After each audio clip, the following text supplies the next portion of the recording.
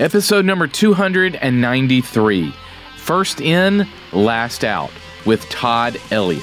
Part 1. Let's do it.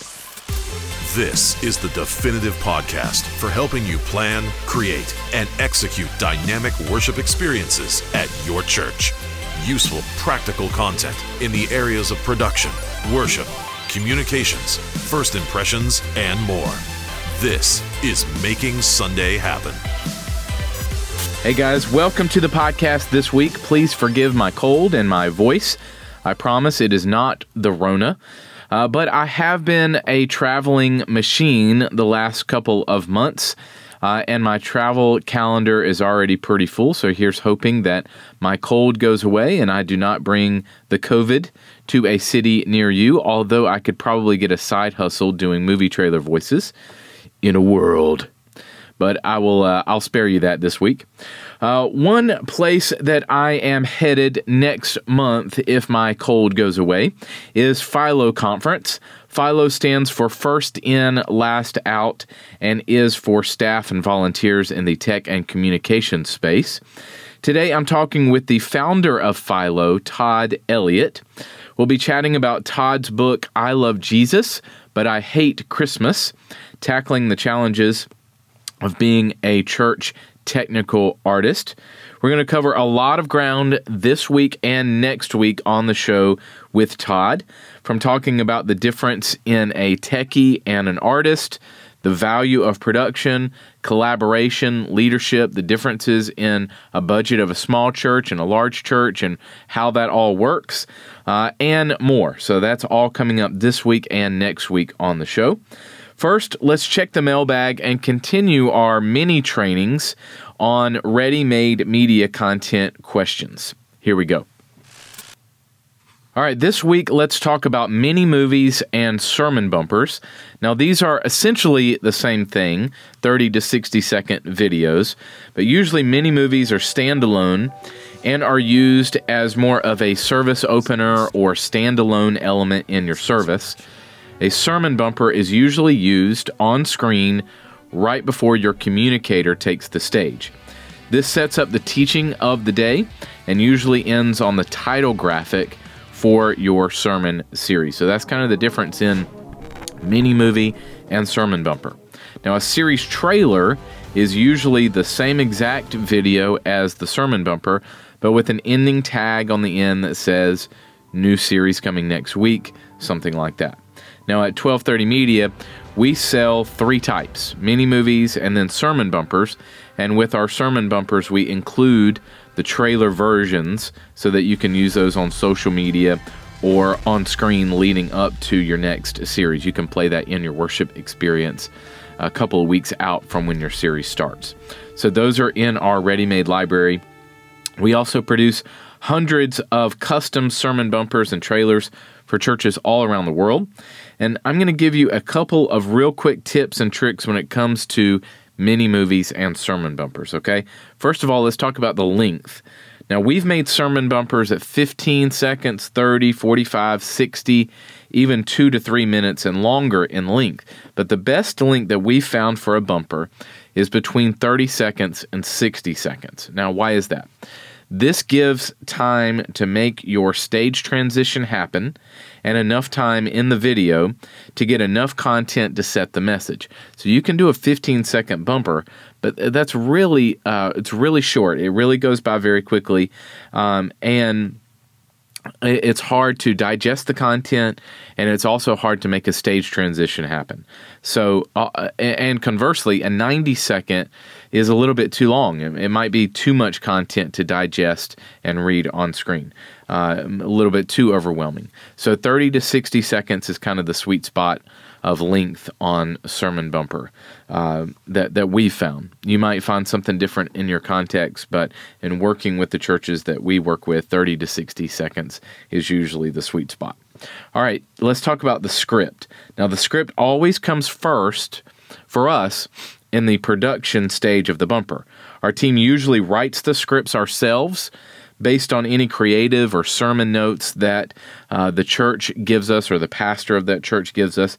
Now, the script usually comes directly from the pastor's overview of the series. We're usually taking that and condensing that. Now, we don't want to steal his thunder at all. We want to kind of set him up, but we are using elements from his overview of the series. So we write out the script and condense it several times to make it short, direct statements, usually no more than about 7 to 10 words per text block. Okay, if you get lengthy, it gets really long and hard to digest, especially in 30 to 60 seconds. So you want to really condense that script if you can. Keep your scripts as short and as succinct as possible. And bumpers should be a tease of the message content, and again, should not preach the message before the pastor does. Okay? Next thing I want to talk about is choosing your style. Is this a footage-based video? Is it a motion graphics piece? Is it fast-paced and energetic, slow, thought-provoking? Is it quirky? You want to kind of figure out your style.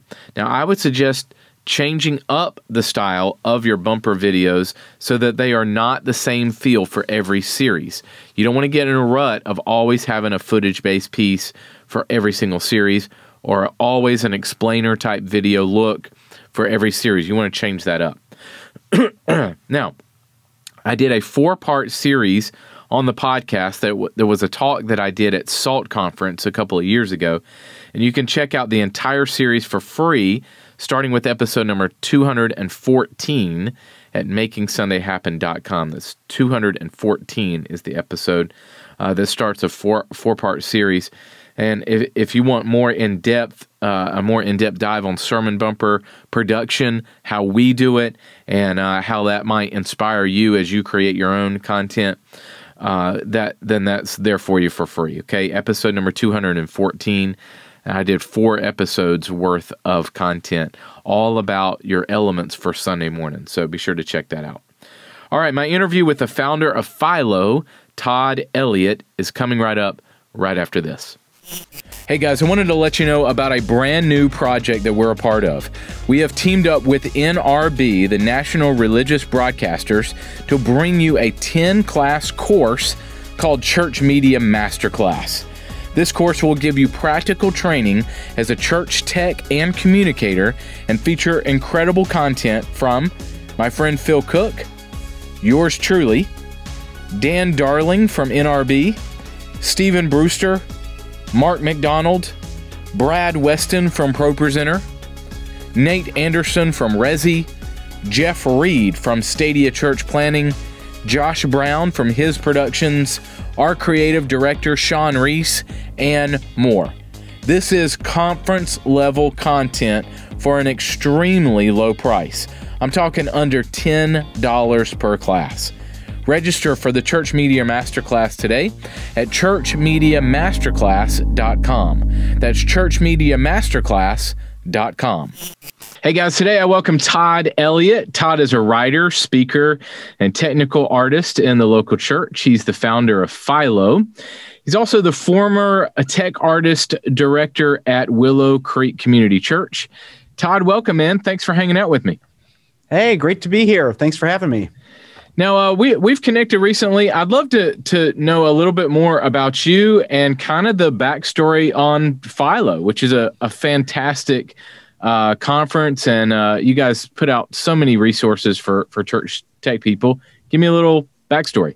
Yeah, so I mean, the name Philo came from just the idea of first in, last out, which is kind of how a lot of church tech people feel. You know, they're the ones that turn the lights on in the morning, turn them off at night, you know, unlocking the doors, locking the doors.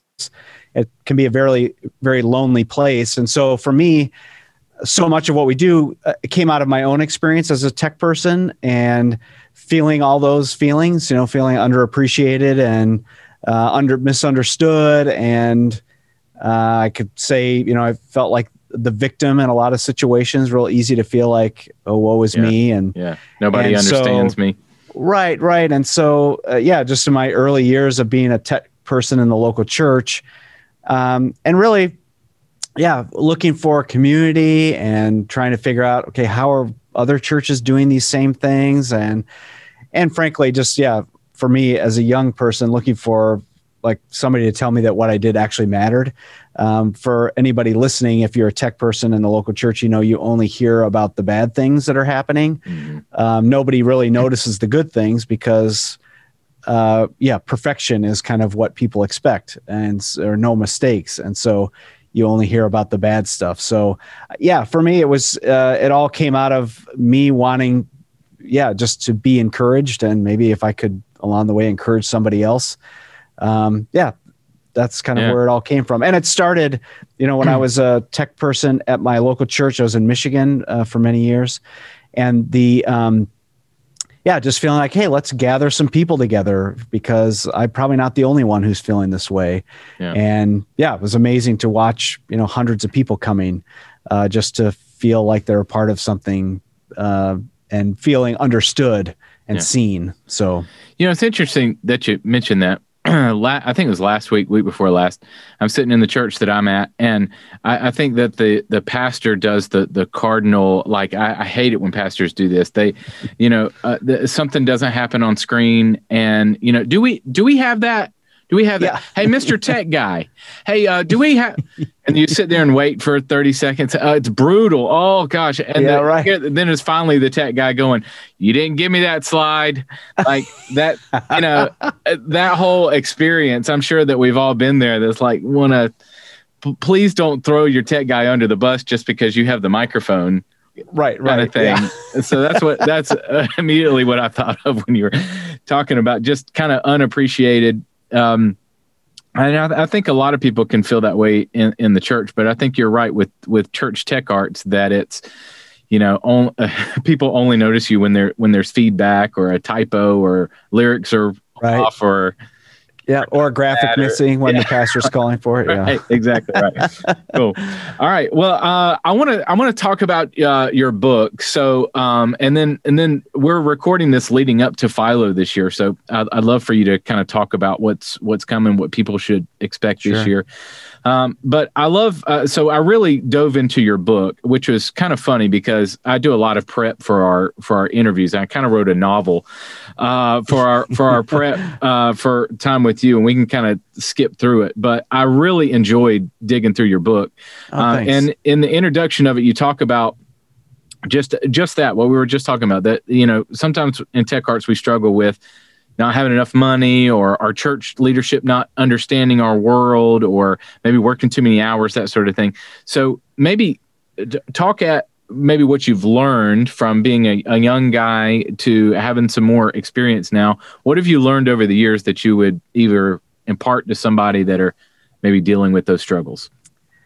Yeah, I mean, I think that the thing that I realize along the way is that so much of my outlook on life as a tech person or just as a Christ follower is my responsibility. Feeling understood is not a one-way street.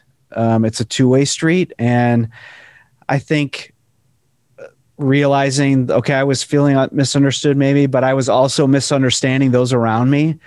And so, there was kind of stuff flying in both directions unintentionally. And so I think for me, the thing that I learned, a lot of times the hard way was that, if I want my relationship with my senior pastor to be better than it is, or for him to understand me more than he does or she does, then what can I do about it? What's my part in this? If there's a gap that exists between me and somebody else, the worship pastor or a musician or even somebody else on the tech team, what am I doing to bridge that gap? I can remember sitting behind the audio console and feeling like, what, I'm feeling misunderstood and nobody cares. And, all these victim kind of mentality thoughts. And then in this particular moment, I realized, well, if I wish that the band leader would come and find out how I'm doing, I wonder how they're doing. Maybe I should go ask. And then that would maybe be reciprocated, that if I got to know him, then he would want to get to know me a little bit. And we would kind of, be able to meet in the middle. And, if I would feel more comfortable just staying behind the console and wishing somebody would come talk to me, maybe somebody behind the drum set would much rather someone come talk to them instead of them leaving the drum kit and coming out. And so, yeah, that there's so much of the tensions that exist between tech people and our counterparts, whether it's the senior pastor or the worship pastor or the children's director, or whatever the thing is, that there's a lot that depends on me, and there's a lot of that I could do differently and better. And there's a lot of it that's my responsibility, and what am I going to do about it? And I think you bring up a great point of taking the initiative to go to them and set up meetings, or, hey, can I talk with you on a Thursday and let's go through the run sheet and see when the drum solos are? I'd love to make you guys look great. I'd love to really highlight that, or whatever the case may be, but be intentional about that. Well, and I think too, so much of our relationship, if nothing's done, so much of the relationships that exist are based on a very pressure cooked situation. It's like we're in rehearsal. We don't have any time. We're trying to get pulling the services off. And this is not the time to get to know someone. And so, but it's the only context we have for our relationship. So our relationship is based in tension. And so, there's all these other times that I could be reaching out and, hey, let's have coffee, or let's go to lunch, or whatever the COVID version of that now is, let's have a Zoom chat or whatever. I think, to build a relationship outside of the pressure cooker of Sunday mornings is really important. So your book came out of this. It's called I Hate Christmas, but I love Jesus. I love Jesus, but I hate Christmas. Yeah. I love that. So kind of set us up here. Why do you hate Christmas, and why the title? Well, I think most tech people can relate to the fact that, Christmas is a lot of work right now, that we're recording this right before Easter. Right. Yeah. People be the same thing. That's the follow-up book. Yeah. I hate Easter too, or whatever. Yeah. That feels harder to say, as a Christian. Right.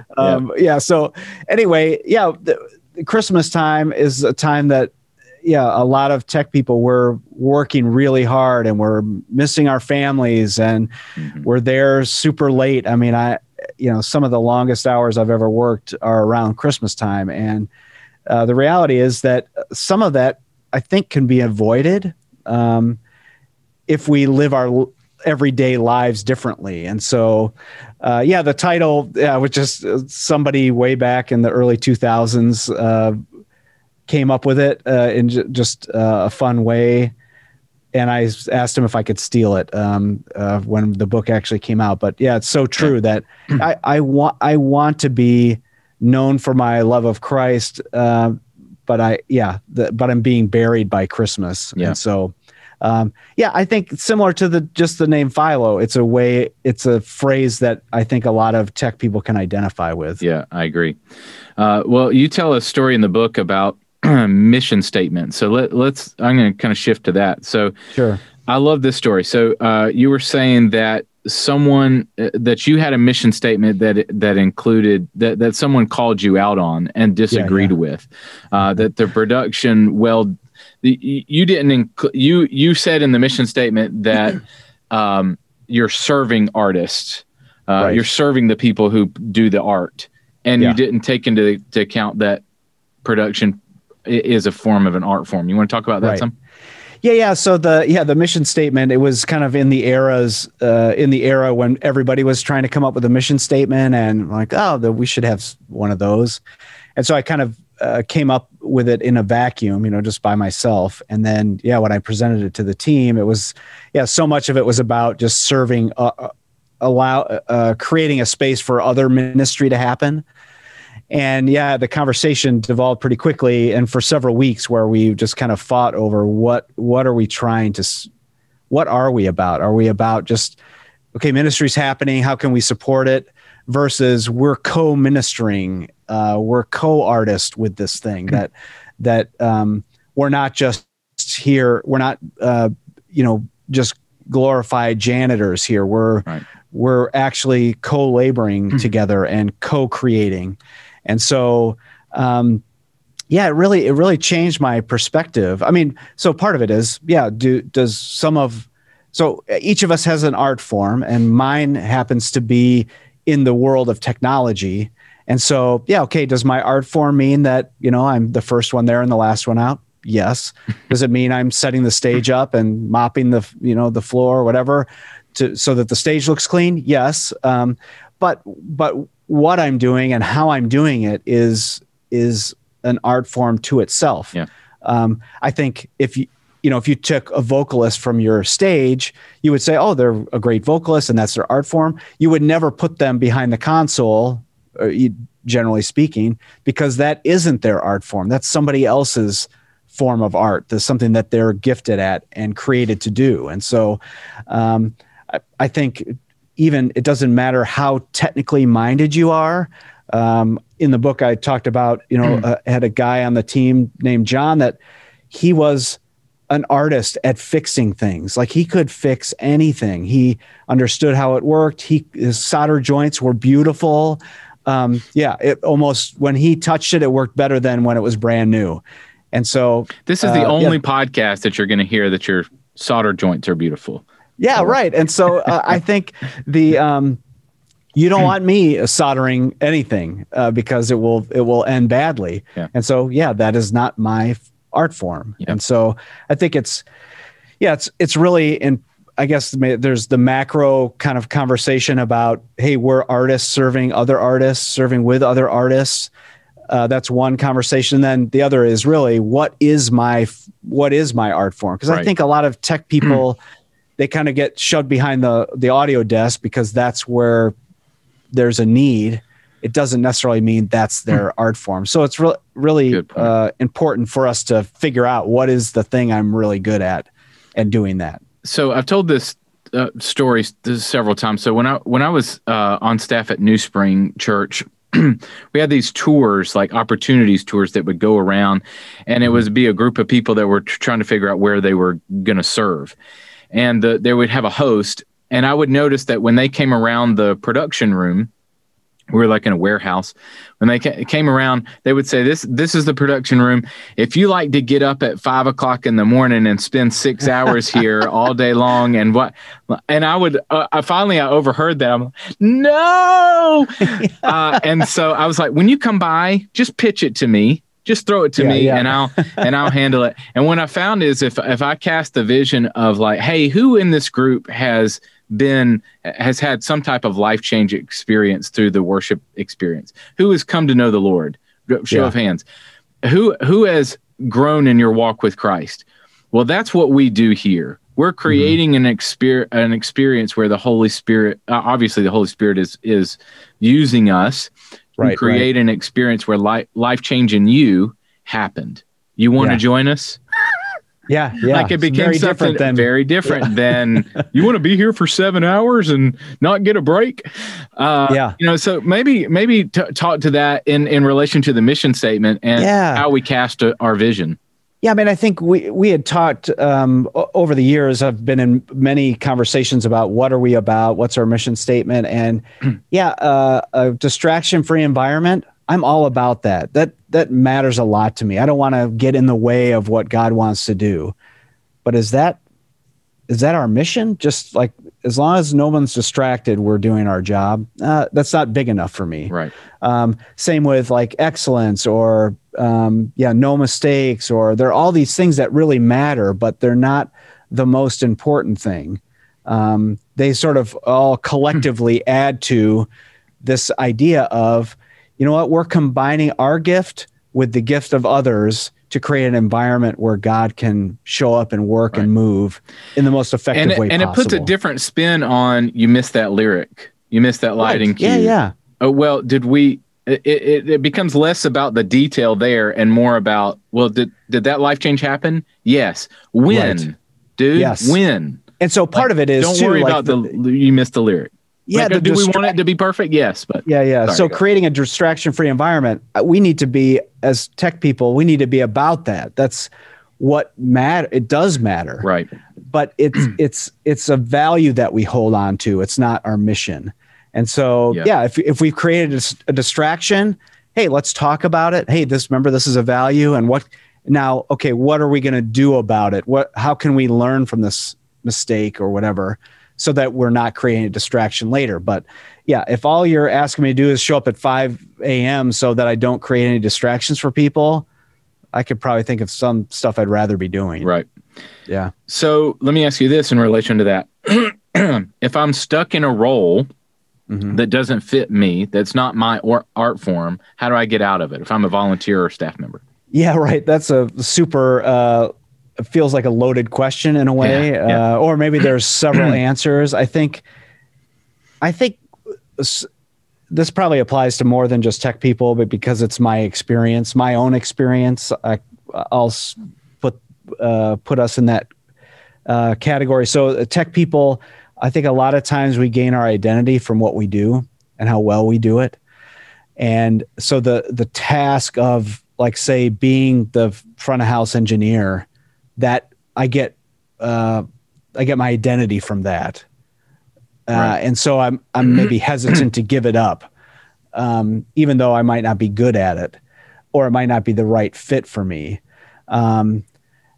And I think, so that's maybe not really answering your question, but it's a little twist on that. I think a lot of us hold really tightly to the thing that we feel like defines us, when we really need to be open to, maybe I need to be just a person that helps the band and wraps cables, and that's the extent of what I'm doing. Even volunteers, I would agree. Yeah, even volunteers. Yeah, yeah, staff, volunteers, doesn't matter. That we need to let go of kind of where we need to shift our identity, where we're getting our identity from, which is from Christ, not from how we serve Christ. Because I think, you're only as good as your last service. And so, that's just no way to live. I think if you're stuck in a role, I've been in this space many times, that I feel like we have to be really honest with ourselves. If you're a staff or a volunteer, I think especially a tech person, we're very responsible people, and we don't want to let the team down. And so there's part of it that, okay, I'm stuck in this role, but if I don't do it, no one else will. And so I'm just going to keep doing it. But I think the reality is that, again, if you're not defined by how often you serve, or, how your serving goes, to be willing to say, God is in control and God has a perfect place for me, and this doesn't feel like it's it. And so I'm robbing myself of what the best that God has for me by staying here. I'm also robbing somebody else, some future person that will fit here perfectly. Right. And so if I'm not honest with the people that I work with, that I report to say, hey, this doesn't feel like a great fit for me, then you're doing a disservice to yourself and to the future person that could fill that role better. And I would say, even like, as we're talking about this feels very familiar to me, because the thing that sort of led me to start Philo, to leave my job at Willow Creek and start Philo, was this very thing. Like, I don't feel like this fits me anymore, and so let's have a conversation about it. I think I was terrified to have the conversation, which I think probably a lot of us do. So we don't have it. Just way easier not to have the conversation. But worried about how the church leadership will react to that, or right, yeah, just what's going to happen with this. Right. But I've learned over and over in my life, a lot of times the hard way, is that God is asking us to be obedient. In a micro kind of like every moment scenario, and the outcomes are His responsibility. Like if the outcomes are my responsibility, then I'll work harder, I'll stay longer, I'll all those things. But really, God is asking us to trust Him. And if we're feeling unsettled that this isn't the right fit for me, are you willing to trust God to step away from it and see what He does? You're saying it's not my responsibility how the church leadership reacts to it. Right. Yeah. It's your responsibility I'm feeling this way. It's feeling like this isn't a great fit. Let's have a conversation. And I would say, even in my own example, it probably took me a month or 6 weeks from the moment I felt like this, I need to, something's not right here, to being like less terrified enough to say, I don't think this is a good fit for me. Yeah. And really that 6-week journey was all about, do I trust God for the outcome of this conversation? And yeah. What about this? It kind of relates. How do I not be as defensive? So if a pastor comes up and says, "Hey, we missed a cue," or whatever the situation might be, how do we prevent ourselves from, well, he just doesn't understand what I do, from being defensive and not accepting critique? Yeah, I mean, I think we all have to. So this is where like defining yourself more as an artist really helps, because if you're preaching a message or singing a song or playing in the band or painting something that you put on display, like you're opening yourself up to public critique. And so maybe those people aren't great at it, but it's part of what it means to be a painter, be a vocalist. And so for tech people, I think we hide in the shadows so often that the idea that you're putting your artwork on display. If you're a lighting designer, you're putting that out for people, and now you will get feedback. And so part of it is you just have to get over, again, you have to get over the fact that it's this comes with the territory, number one. And number two is, where are you defining your worth from? Is it from the comments that you get of the lineup of people outside the booth saying they hate your mix? Or is it coming from somewhere else? Now, I mean, if you have a lineup of people that hate your mix, there's probably some conversations that need to be had, right. But that's not where we're gaining our identity from. And that's maybe even not how we define a great mix by those people. Mm-hmm. And so part of it is figuring out where do you take your feedback from? Who does it matter from? For me, it's like, if the senior pastor hates the mix, guess what? We're fixing it. Yep. If Joe Schmo in row 5 doesn't like it, you know what? Yeah, but what happens when those two worlds combine? So I'm a senior pastor. Hey, I got an anonymous email, or I got an email from someone that I'm not going to tell you who it is. Mm-hmm. But they don't like the mix. Yeah. I need you to change it. Well, sure. Pastor, is that one person, or is that your opinion? How do you wrestle through? Yeah. So that comes back to what we were talking about earlier about this idea of having a mission statement and values. What do we want it to sound like? What are we shooting for? Right. Have we had that conversation? I would say most churches haven't. Right. And so what ends up happening is like, well, I don't like how it sounds. Okay, well, how should it sound? Right. Nobody can really say. And so it's really important to in that particular example, let's sit down and figure out what is important to us. And here's a list of songs that we like how they sound, and that's what we're shooting for. Yeah, and okay, if we're not attaining that and people aren't liking it, that's one conversation. But if it sounds like the leadership of the church says this is the way we want it to sound, then I think it's just reminding the pastor, hey, this is kind of how we said we wanted it to sound. If we need to change it, let's change it. But let's not knee-jerk reaction to some anonymous tip. Yeah. Right. When I was at Willow, I was the one kind of reaching out to those people who were complaining. And so if we were getting a lot of them, okay, there's something here to be figured out. If we're getting one and two, it's like, I'm still going to have a conversation with that person, but I'm not necessarily going to change how we do stuff just because one person doesn't like it. Right. Yeah. Good. All right. So let's talk about shortcuts. So I think maybe sometimes in production world, and I've been guilty of this, the older I get, the more open I am about what I don't know. And not trying to fake that I do know about it. And so what are some, and this might be for younger guys or just guys that need to hear it. What are some shortcuts that maybe production folks have taken that eventually might catch up with them if they're not careful? Yeah, I mean, I think the obvious ones are sort of like not doing line check before the band arrives, or not checking videos, before you're playing them in the service. And I mean, I think there are a lot of time related shortcuts that it can be really tempting to take. And I think we tech people get a bad reputation because of it. So like the person tapping on the mic, is this on? A little feedback.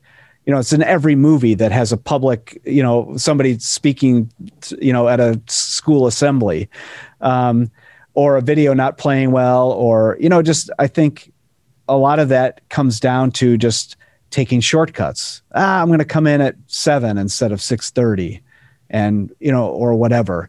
And then it also comes back to this idea of, do we know what we're about? What's our mission statement? What are our values? If distraction-free environment is one of those, come in when you need to make sure that everything is ready, as much as it depends on you. Now, there are things that will happen that you have no control over, or that have never happened before, that you can't prepare for. But I think everything that's within your control, you need to nail down. And then you have to relax with the things that aren't in your control. Right.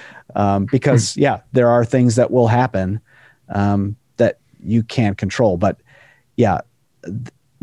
taking shortcuts, I mean, we all, part of it is we're all trying to do them. Like, what's a more efficient way of doing this, or what's a cheaper way of doing this? And then when you figure out that corner that you cut doesn't work, all right, let's spend the money now, or spend the time, or we got to restore that corner. Hey everybody, my name is Justin Firesheets. I'm the production director at Church of the Highlands based in Birmingham, Alabama. I've been here for about a dozen years. Hard to believe. You know what else is hard to believe? I'm going to be at Philo 2021 and I am so excited. I remember the first year of this event several years ago when Todd and the team let me know about this amazing new experience in the Chicago area. I couldn't wait to be part of it, and I'm so thrilled to be back in person. The 2020 event was virtual, which was awesome, but there's nothing better than being with your friends in the tech world in person, and I can't wait to do that with you guys in Chicago. It's going to be an amazing experience. You can go online now to register at philo.org. I already know what I'm going to be sharing, and it's an exciting thing. I don't want to spoil it. Don't want to give away any surprises, okay? But it's going to be awesome, and you're going to love being part of it. I'm so thankful for Todd and his team for what they have been able to help grow over these last few years. One of the reasons I love this event so much is for what it means to the church tech community. During this kind of COVID and quarantine season, I think we have all realized how much we miss just connecting with other people in our ministry, doing it, digitally and online and virtually and through chat rooms. It's not really the same as being in person with other folks from all across the country that we can learn from and grow from. And I can't wait to be able to do this again in the spring. And let me tell you, be thinking about this too. This isn't just an opportunity to grow in our technical skill. This is an opportunity for us to grow relationally. And so as you prepare your team for being part of Philo 21, I want you to already be thinking about, are there relationships I need to build? Are there people I need to meet? Are there people I need to learn from? Because iron sharpens iron. We've got to have other people in our lives that we can learn from. I wouldn't be where I am today if it weren't for relationships that I built at conferences like Philo when I was just getting my feet wet in this industry. We need relationships. You're going to make a lot of great ones in the spring in Chicago. I can't wait to see you there. Don't forget to register at philo.org. Love you guys. The show notes for this episode are available now at makingsundayhappen.com. Next week on the show, part 2 of my interview with the founder of Philo, Todd Elliott. Philo Conference is coming up May 11th and 12th in Chicago. It will be a digital event with a live studio audience. And I'm so honored that Todd and his team has asked me to come and serve as the host of the Creativity and Communication track there at Philo this year. So you'll be hearing from me before each of those sessions at the event, both online and we'll be doing some stuff in person. And I can't wait to see you guys there. If you're planning on attending Philo, either online or in Chicago, please let me know. I would love to meet you and chat with you, whether that's through a Zoom call or a chat window or in person at our booth. I love hanging out with you guys, so feel free to let me know, please, that you will be attending Philo, and I would love to meet you. Free articles, archives, and resources, as always, are on our website at 1230.media/training. And thank you guys so much for hanging out. Go out there and create some incredible worship experiences this weekend. I'll catch you next week. Making Sunday Happen is a production of the ministry of 1230 Media. For show notes, archive episodes, and more free resources for your church, visit MakingSundayHappen.com.